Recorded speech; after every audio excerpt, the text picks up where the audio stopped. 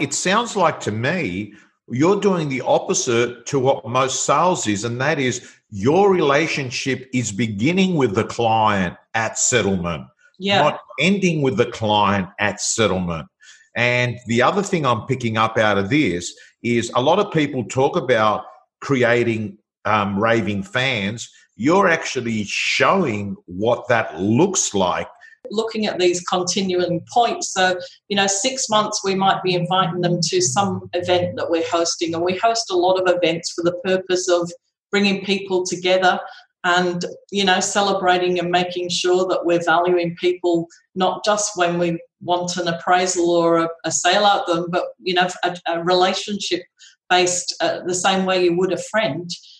So, 6 months we'll send them a copy of our lifestyle magazine, invite them to community yoga or social drinks on a Friday night down at the Bay.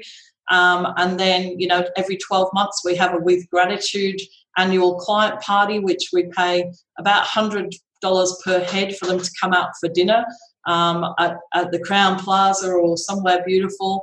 The thing that I come back to is I think the transactional agent of the next decade is actually going to become obsolete because, look at COVID. We've had virtual inspections. Next, we're going to have digital door codes where a buyer can let themselves in and show themselves the house and talk to a robot on the other side of the phone or somebody that can negotiate without them needing to be there. And then what differentiates you between a virtual service and, somebody in my position? And it has to come back to the trust and the relationship that you build with the person. Real estate is not bricks and mortar, it's about people.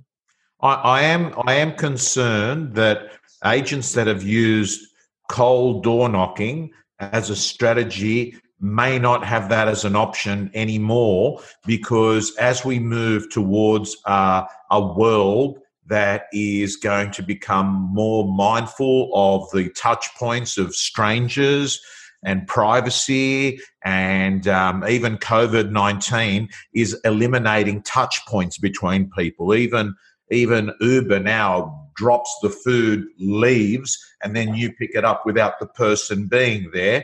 And I think the ultimate weapon will be trust.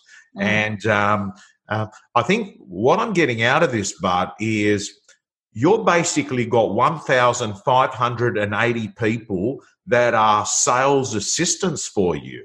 If you really think about it, 1,580 people who know, like, the world, Kathy, we're like, when people say, like, everyone's for themselves, that doesn't sink well with me, because I actually think that everyone has around 100 people that more or less have got a relationship with that person. And those 100 people have a relationship with 100 people. And those people have a relationship with another 100 people. So you can see how exponentially, if someone loves you, how that can actually spread like a virus, like coronavirus, but a good virus, a virus of raving fans. You've pretty much showed us what a university degree looks like for the first couple of years for a real estate agent, and then how to have a referral reorder type business in real estate. I want to ask you, you strike me as someone that is optimistic about the future. How do you stay positive and motivated? It's given you a test drive of Real Estate Gym.